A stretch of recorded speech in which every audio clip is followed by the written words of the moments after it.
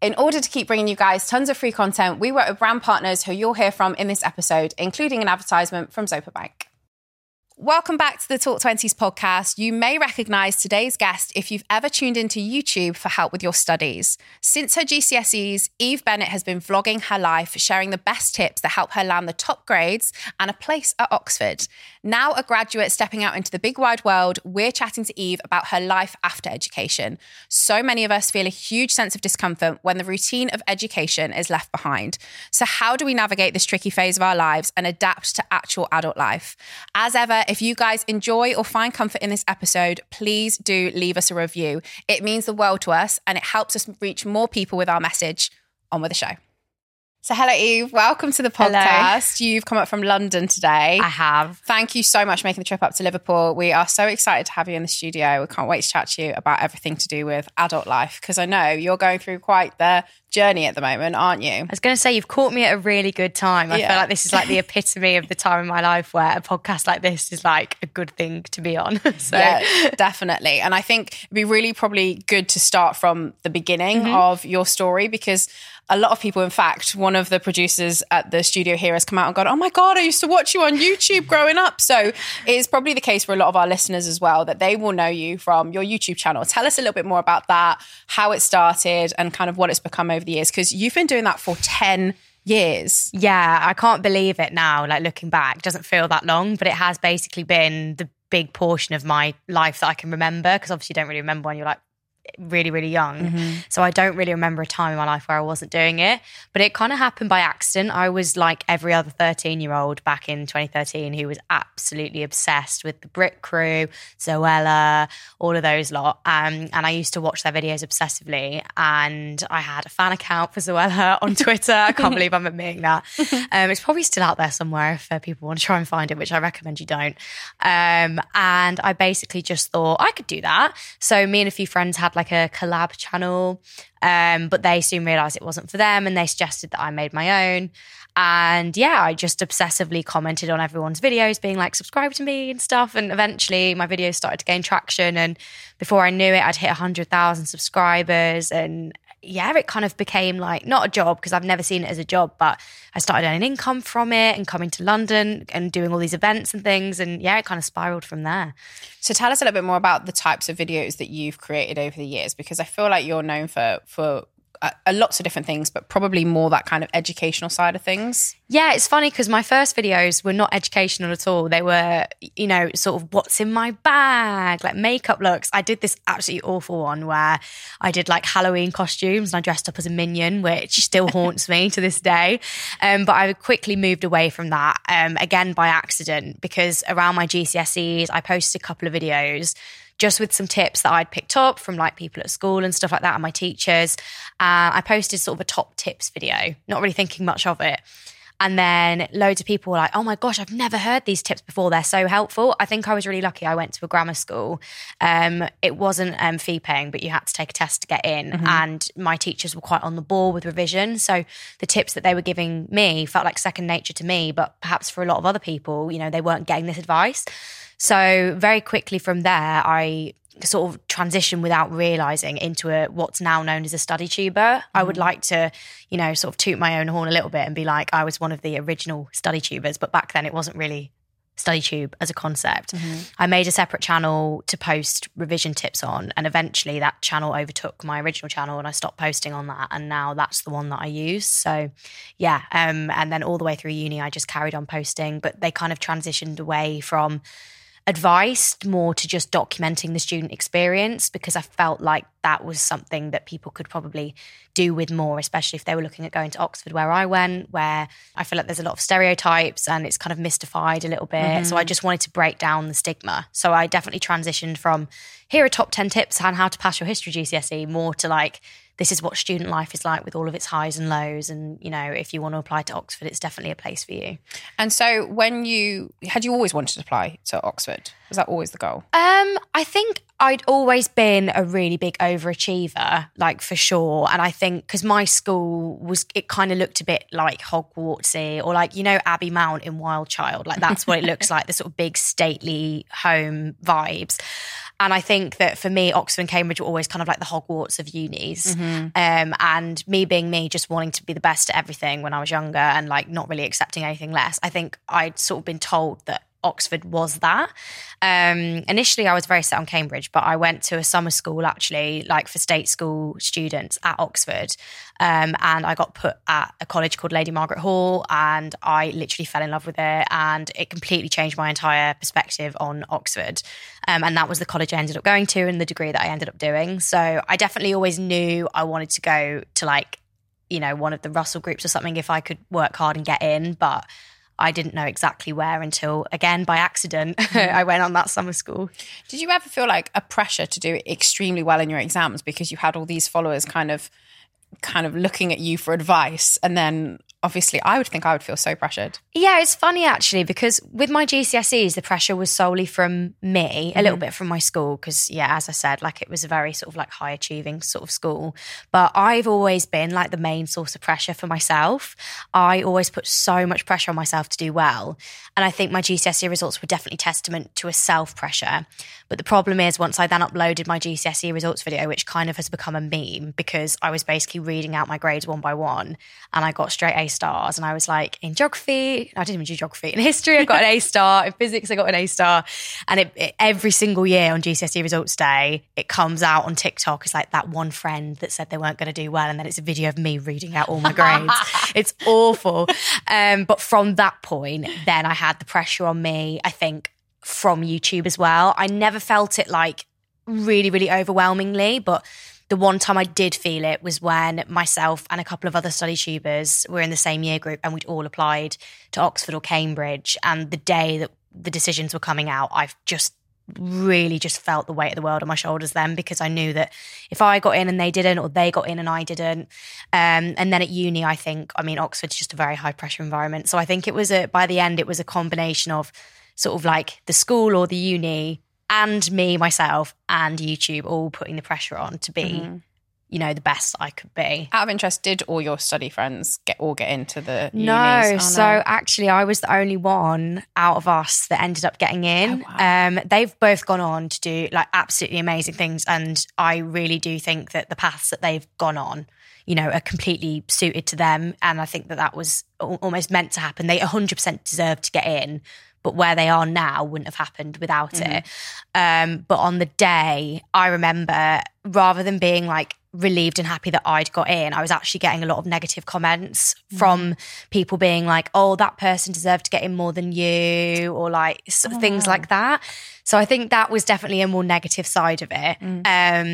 But no, I'm grateful it all worked out the way that it did in the end. So for you then, did you know the path that you wanted to go on? Because right now, I know that obviously you are about to start in a few weeks' time your very first job in journalism with Sky News, which is absolutely incredible. Thank you.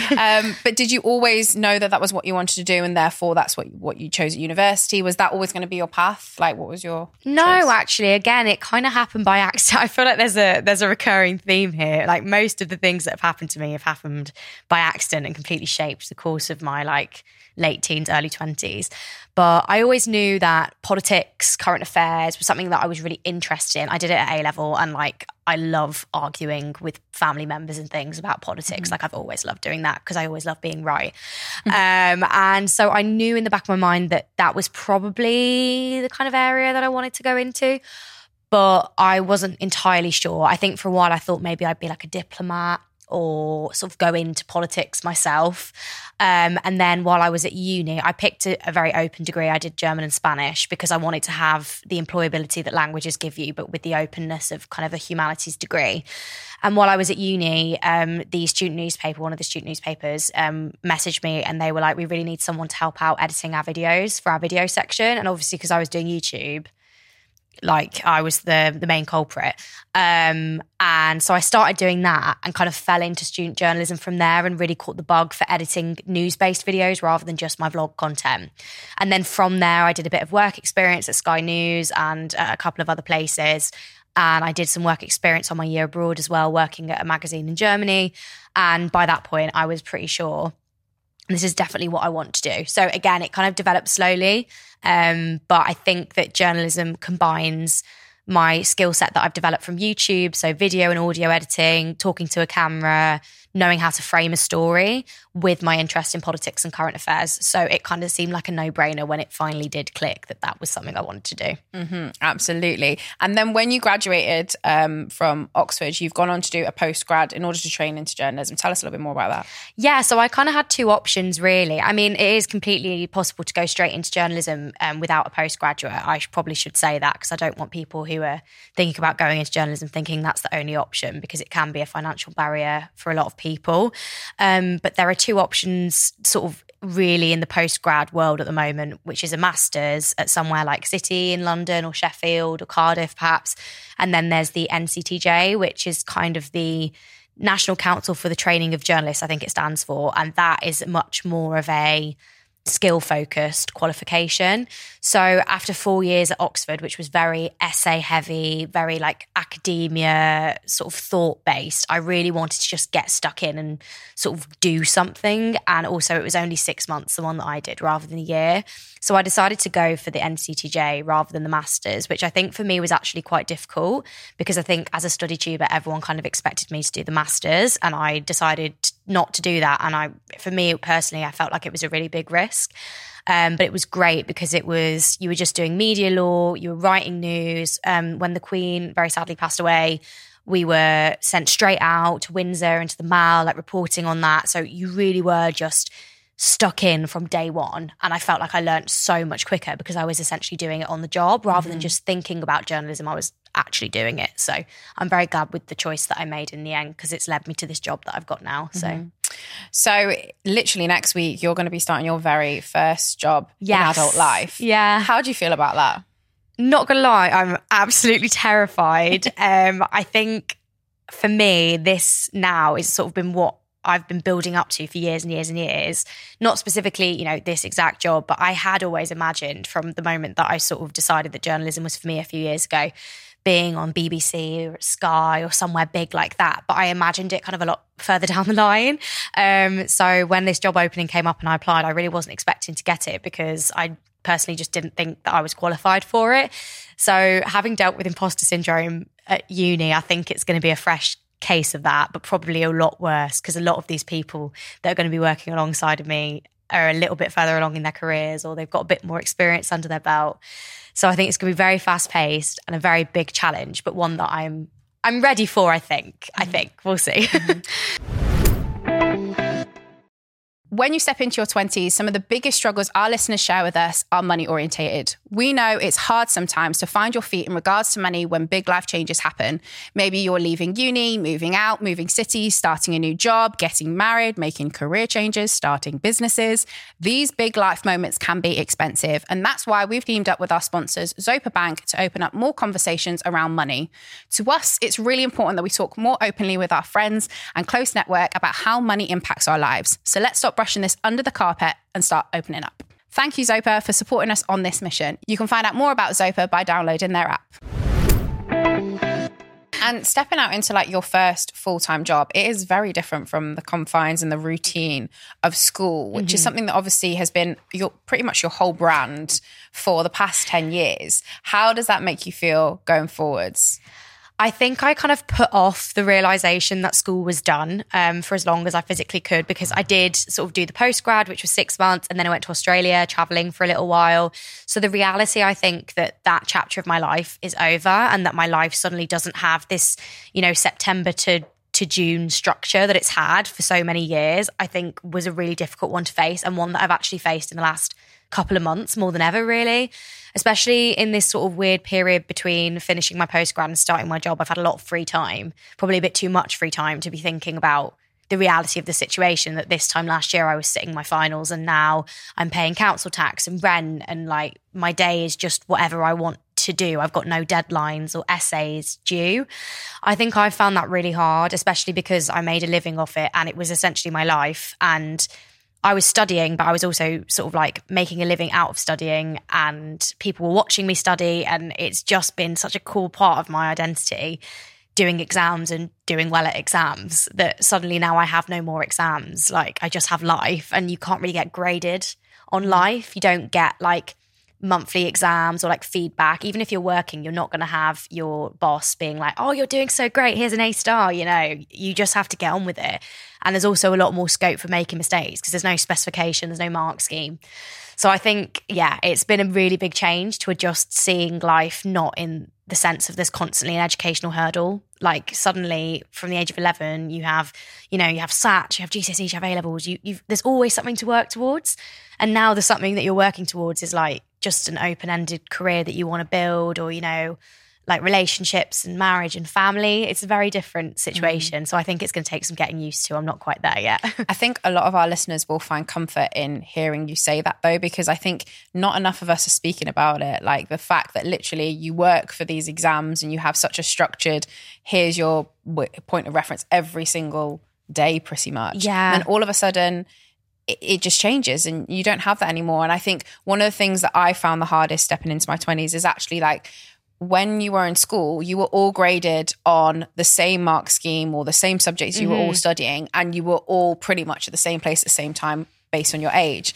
But what I think gets really hard is when you step out into adult life and all of your friends are all at different stages at different points in their life. Some of them are traveling, some of them are having kids, some of them are buying houses, some of them are getting promoted. Like, everyone is reaching new milestones at different times, rather than everyone reaching it all together. Like, oh, it's GCSE results today, or it's A-level results today. And I think that really starts to kick in your 20s. So be prepared for that. Yeah, no, I find that completely. And I think as well, the problem I'm having at the moment is I want to be all of those people. So I want to be the person that's like not rushing into their career and traveling, but I also want to be the person that's hustling, getting where they want to go. And I also kind of want to, you know, be like settling down and have my nice little place and look at that. But I also don't want to be doing that and enjoying you're looking at everyone and you're thinking, which path should I be on here? Because everyone's gone completely different options and you don't know which one is necessarily the right or the wrong one for you, because there's just it's not like, oh, what am I picking for my A-levels? You're like, what am I picking for my whole life? You know, and every decision just feels like it's going to have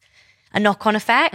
And I think the weight of that suddenly when you leave uni is really real, because you're not making decisions within a structured environment that's leading you on to a next bit of structure. You're making these decisions which you might not know now, but could have a really big influence on who you are as a person and what you're doing in 10 years' time. Yeah. And you can hear, I'm sure so many people will relate to that kind of anxiety around that as well. And I think it's always reassuring to kind of have someone who's that little bit removed from university. Maybe it's a colleague at work that's been there and had, you know, they're just a few years down the line who can show you that, like, actually you're making the right decision, or, you know, don't worry, it's all going to work out. Because I think all I wanted to hear when I first stepped out of university was like, don't worry, it's going to be okay. Like, if you make a decision that doesn't work out for you, you can make another one in the direction that you want to go. Like, it feels like so overwhelming. And like you said, you want to be all of those things at once, but it's just, I think you just need to put like one foot in front of the other and just focus on like the task at hand, like kickstarting your job next week, which will be so exciting. When it comes to adult life, then there are so many life skills that we are not taught in school and there isn't a mark scheme for, such as finances, cooking, you know, how you manage your well-being, all of those kind of things. What life skills do you feel like you wish you'd have been taught in school that you feel like you're missing out on now you're stepping out into adult life? Money, 100% money. I think especially because when I was younger, I sort of had an income a lot earlier than a lot of people. And I was really fortunate that I was able to make quite a lot of money through YouTube.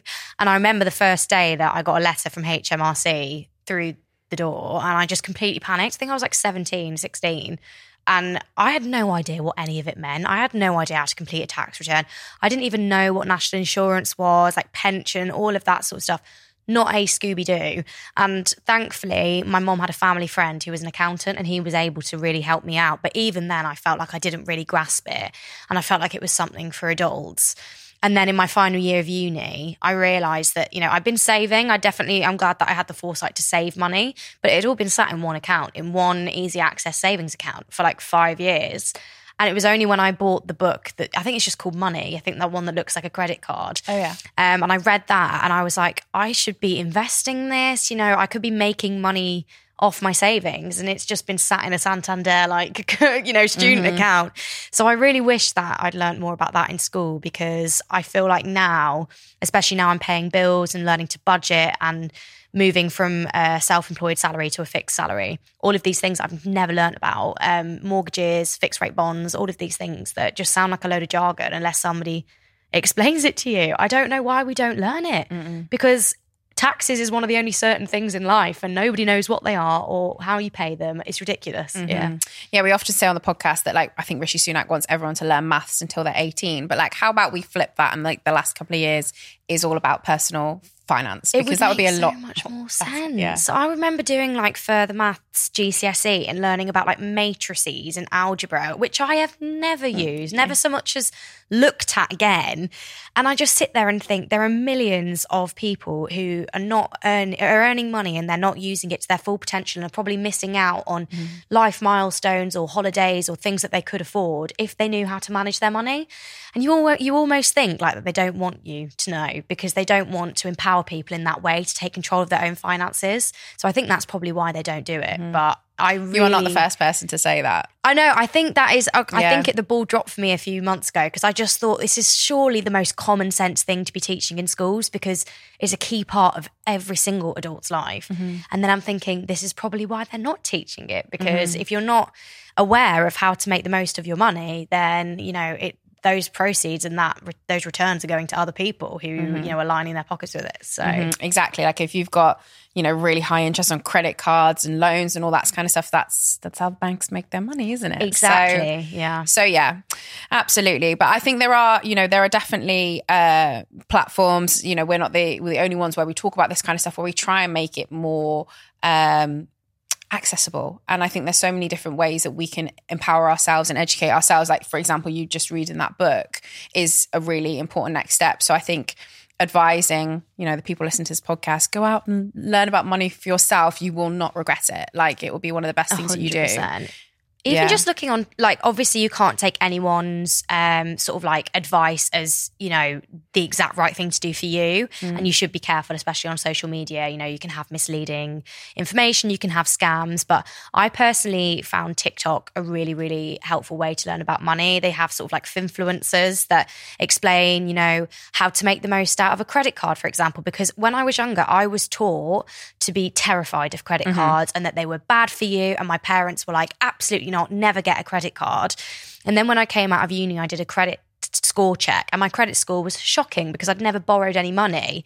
And it was only when I went on TikTok and on Instagram and YouTube and learned a bit more about how you can actually use a credit card to build your credit score as long as you're paying it back responsibly, that I really felt like I was starting to get a hold on my money and knowing that I was making financial decisions that were going to help me in the future.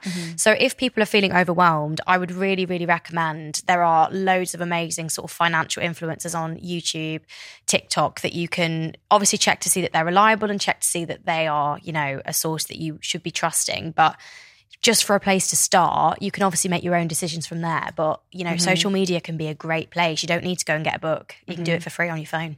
And it's the simplest little thing. I didn't realize that credit scores were made up of so many different things as well. The simplest of things, it is obviously to do with the fact that how good you are at borrowing money and paying it back. But I also didn't realize the simplest thing, your credit utilization. So I've got a credit card that is a set amount of money, and a good way of paying it off is that I pay it off monthly, but to try and not go over a certain percentage of usage on that credit card. If you start maxing out credit cards all over, that's when your credit score comes down. So I've actually paid for a holiday on my credit card very recently, but it was quite a big amount and it filled up, I think 90% of my credit card. Of course, I'm paying it off next month. The money is just sat in my savings, but my credit score has gone down this month, only for this month, and it should go back up again. I'm actually going to make sure I double check. But the fact that literally it fluctuates just like that, because it knows I've got a big bill coming out. I've used up 90% of my credit utilization. We shouldn't be lending this person more money because unless they pay it back. And I was I had no idea that was a thing. No one taught me that in school ever. No. So it's just a fascinating thing. And that's like one of like 5 different things that your credit score is actually made up of. So it's a fascinating topic that I just wish we'd learn more about. Yeah, me too, honestly. Even just like, credit cards that you can get cash back on, air miles. There are so many ways that you can actually use it for your benefit, but they're just demonized or just not spoken about at all. So yeah, I completely agree. Absolutely. So tell us a little bit more about your plans for your YouTube channel now that you are stepping into full-time work. Yeah, so I haven't actually told my YouTube followers this yet, but I'm sure I will have by the time that this goes out. Yeah. But I actually think for me now, I'm definitely coming to the end of my YouTube journey, at least for now. I have loved doing it, but I think that for me now, it's kind of got to a point where I feel like I need to do it rather than I want to, because I'm busy with other things and I feel like my focus in life has kind of changed. Done with education, which was what I was really passionate about sharing. I really wanted for people to feel like university and good exam results were accessible for them and to help people with that. And now I feel like that chapter of my life is closed. I feel like it feels quite natural as I'm transitioning from education into a professional career that maybe my time sharing my life in that way should probably come to an end. It's weird because we were chatting about this earlier. I know that sometimes you feel like a big chapter of your life is ending and you feel really, really sad or like emotional about it.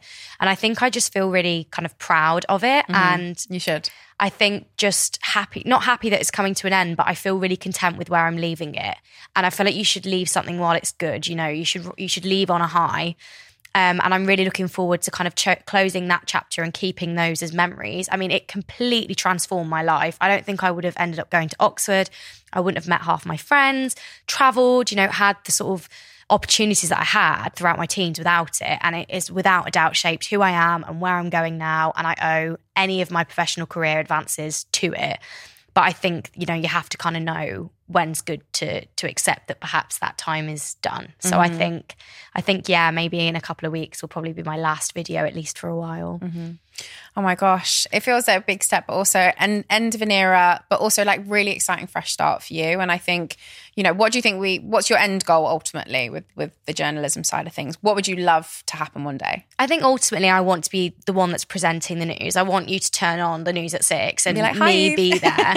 I know that that's what I want to do. I do want to still be in the public eye, but I kind of want to be known, but for my professional skills rather than for my personal life. So I'd like to shift to an online and sort of like public presence that's a bit more professionally based rather than personally based. But yeah, my aim is hopefully to start in a producer role and eventually move my way up to being a correspondent and just take any opportunities that I'm given, really. But I know where I want to go, and I really hope I am going to get there. So I can totally see that. Watch out. For you. I've got no doubt. 10 years time, turn on the news at 6. We'll roll the tapes and be like, she did it, everyone. I'll be there. Yeah, absolutely. Amazing. I have no doubt, everything you achieved so far, I think you'll absolutely get there. But I'm really excited for you to start your new job next week. We always ask some questions on the podcast that talk specifically about our 20s, because a lot of people who watch your YouTube channel will think, Eve, she's got the top grades. She's been to Oxford. She couldn't possibly have any adulting disasters or anything like that. Is there anything that has happened to you that you think, oh my goodness, what a big fat adulting failure? I think one of my most silly adulting failures, it is a really light-hearted one, but I think is a good one, is when I moved from uni to my flat in London, and me and my boyfriend were moving in together, but he was working at the time on a job back at home in Ireland. So I moved in a month earlier than him, and we had all of our stuff boxed up and we sent it into storage for a couple of weeks before we could move in. And I was there at the flat, got the keys, was so excited, and my mum was coming down to help me out.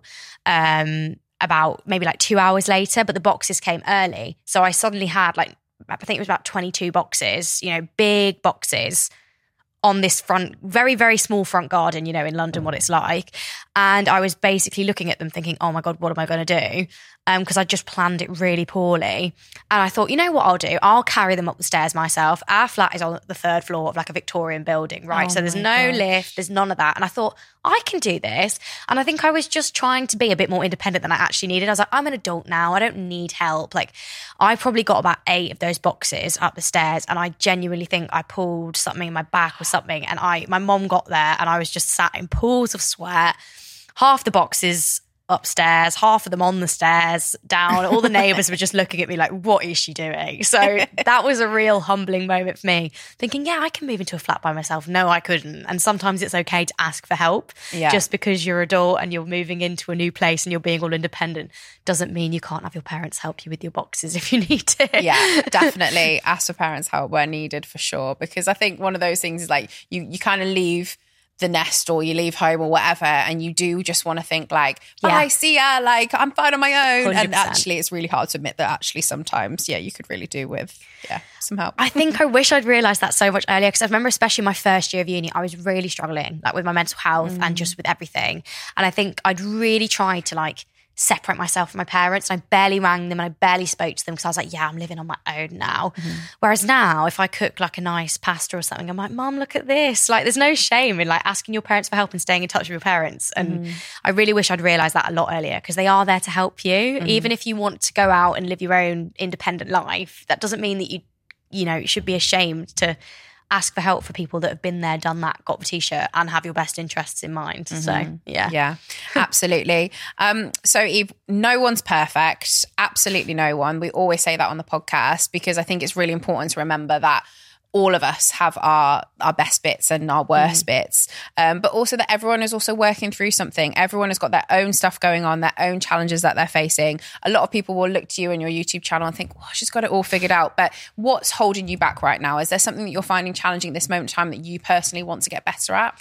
Yeah, I think at the moment for me, it is comparison with other people. I deleted TikTok yesterday actually, because I'm just finding myself constantly questioning what I'm doing and being like, should I be going to the gym more? Or like, should I be having this many friends? Or like, am I making this right decision? Or like, is my relationship like right? And like all of these sort of things that I'm questioning myself and my own decisions because I'm looking at other people's lives. And you know how on TikTok you have like the sort of like clean girl aesthetic, and then you have like the runners, and you have like all of these people that are so dedicated and live such like aesthetic and like really, put together lifestyles. And I feel like sometimes I'm just looking on Instagram and everything, and I'm like, oh no, I want to be a runner, I want to be that girl, or I want to be like an athlete, or no, I want like a really clean modern home. And I just need to stop. It's too much. I need to stop it. Like everyone is living their own individual lives. You don't need to like follow. Like, I just think sometimes I want to be that girl, and in the moment of like getting like caught up with buying things on TikTok to make my room more aesthetic, or like trying to take up running or something, I'm just forgetting that I can just live my own life, and it's never going to look exactly like somebody else's. And like, I think I'm just forgetting to actually just live in the moment and not question my own decisions as much just because they don't look like that. I'm not going to look back when I'm like 80 and think, oh, I wish that my life was a bit more aesthetic, or I wish that I hadn't spent as much time on my phone and that I was like meditating and journaling and all of this. And I just wish that I could just stop my brain from constantly being like, you could be doing that better, you could be doing more of that. So I'm trying to delete a lot of the sort of social. It's also really important to note that even the people's lives who the videos you're watching of doesn't actually look like that. I'm sure you'll know from being a YouTuber, you choose the best parts. Exactly. You can be, vulnerable in some situations, but everything's a highlight reel, really, isn't it? This is it. And I think for me at the moment, comparison really is the thief of joy, because I am feeling very like unsure and uncertain, and I feel like these negative thoughts that I'm directing towards myself and my own life, I'm just being way too hard on myself. So I think that's something I really want to work on, especially when I go into this job. I'm going to be working long hours. I'm not going to be going to aesthetic bars and having plans all the time. That's another thing. On TikTok, it looks like everyone's just got really social plans every single weekend. So I'm just going to try and step back from that and actually just live my own life and not question it, because at the end of the day, as long as it's making you happy, why should you care what anybody else is doing? That's what I'm going to try and tell myself. We said earlier on in the podcast, that is actually one of the biggest challenges once you step into that adult life, is that no one's reaching, you can't compare people's lives. Exactly. Because we're not all sitting the same exam. We're all on completely different paths. Exactly. Like we're not all doing the same thing. Yeah. So it's never going to be able to be compared. And I know there are people who are probably looking at my life thinking, oh, I wish that I was more put together like her in that area. And so you just can't win. No. And I just think really, really the main thing I want to do is just be nicer to myself in the next couple of years and just enjoy what I'm doing without questioning whether it's the right thing to be doing. Yeah. Absolutely. Well, Eve, it's been a delight to have you on the podcast. Thank I have you so loved much. chatting about stepping out into adult life with you. Good luck with your new job. Thank I know you. you're going to absolutely smash it, and I can't wait to see you on our TV screens in the future. But we always end the podcast with the same question that we ask every single one of our guests. We're launching 20s Fest, an immersive event that will help you take your next step in your 20s. Whether that's progressing your career, starting a business, getting your money sitch sorted, buying a house, prioritizing your well-being, or making new friends, this is the event to be at. Help us shape the event by pre-registering your details via the link below. And it's, if you could look back at 20-year-old Eve and give her just one piece of advice, what would you say to her? I would say, don't try and force anything to happen. It will happen in its time. I remember when I was sort of 19, turning 20, just for one example, I still hadn't been in a relationship, and I was really, really thinking, like, when is it going to happen for me? Trying to force it, putting myself in situations that I wasn't even necessarily comfortable with the hope that it would kind of come true. And like, my relationship that I'm in now is my first relationship. It's a really happy relationship, and I'm so glad that 20-year-old me finally realised that you can't force these things and you can't rush into it, because it came at the exact right time. And I was in the exact right mental headspace for that relationship at the time, because I just relaxed. So I think, my number one advice would be relax, don't rush. What is meant for you will come to you in the time that it's meant to come. Yeah. I think so many people can relate to that. Thank you so much, Eve. It's been amazing to have you on the podcast.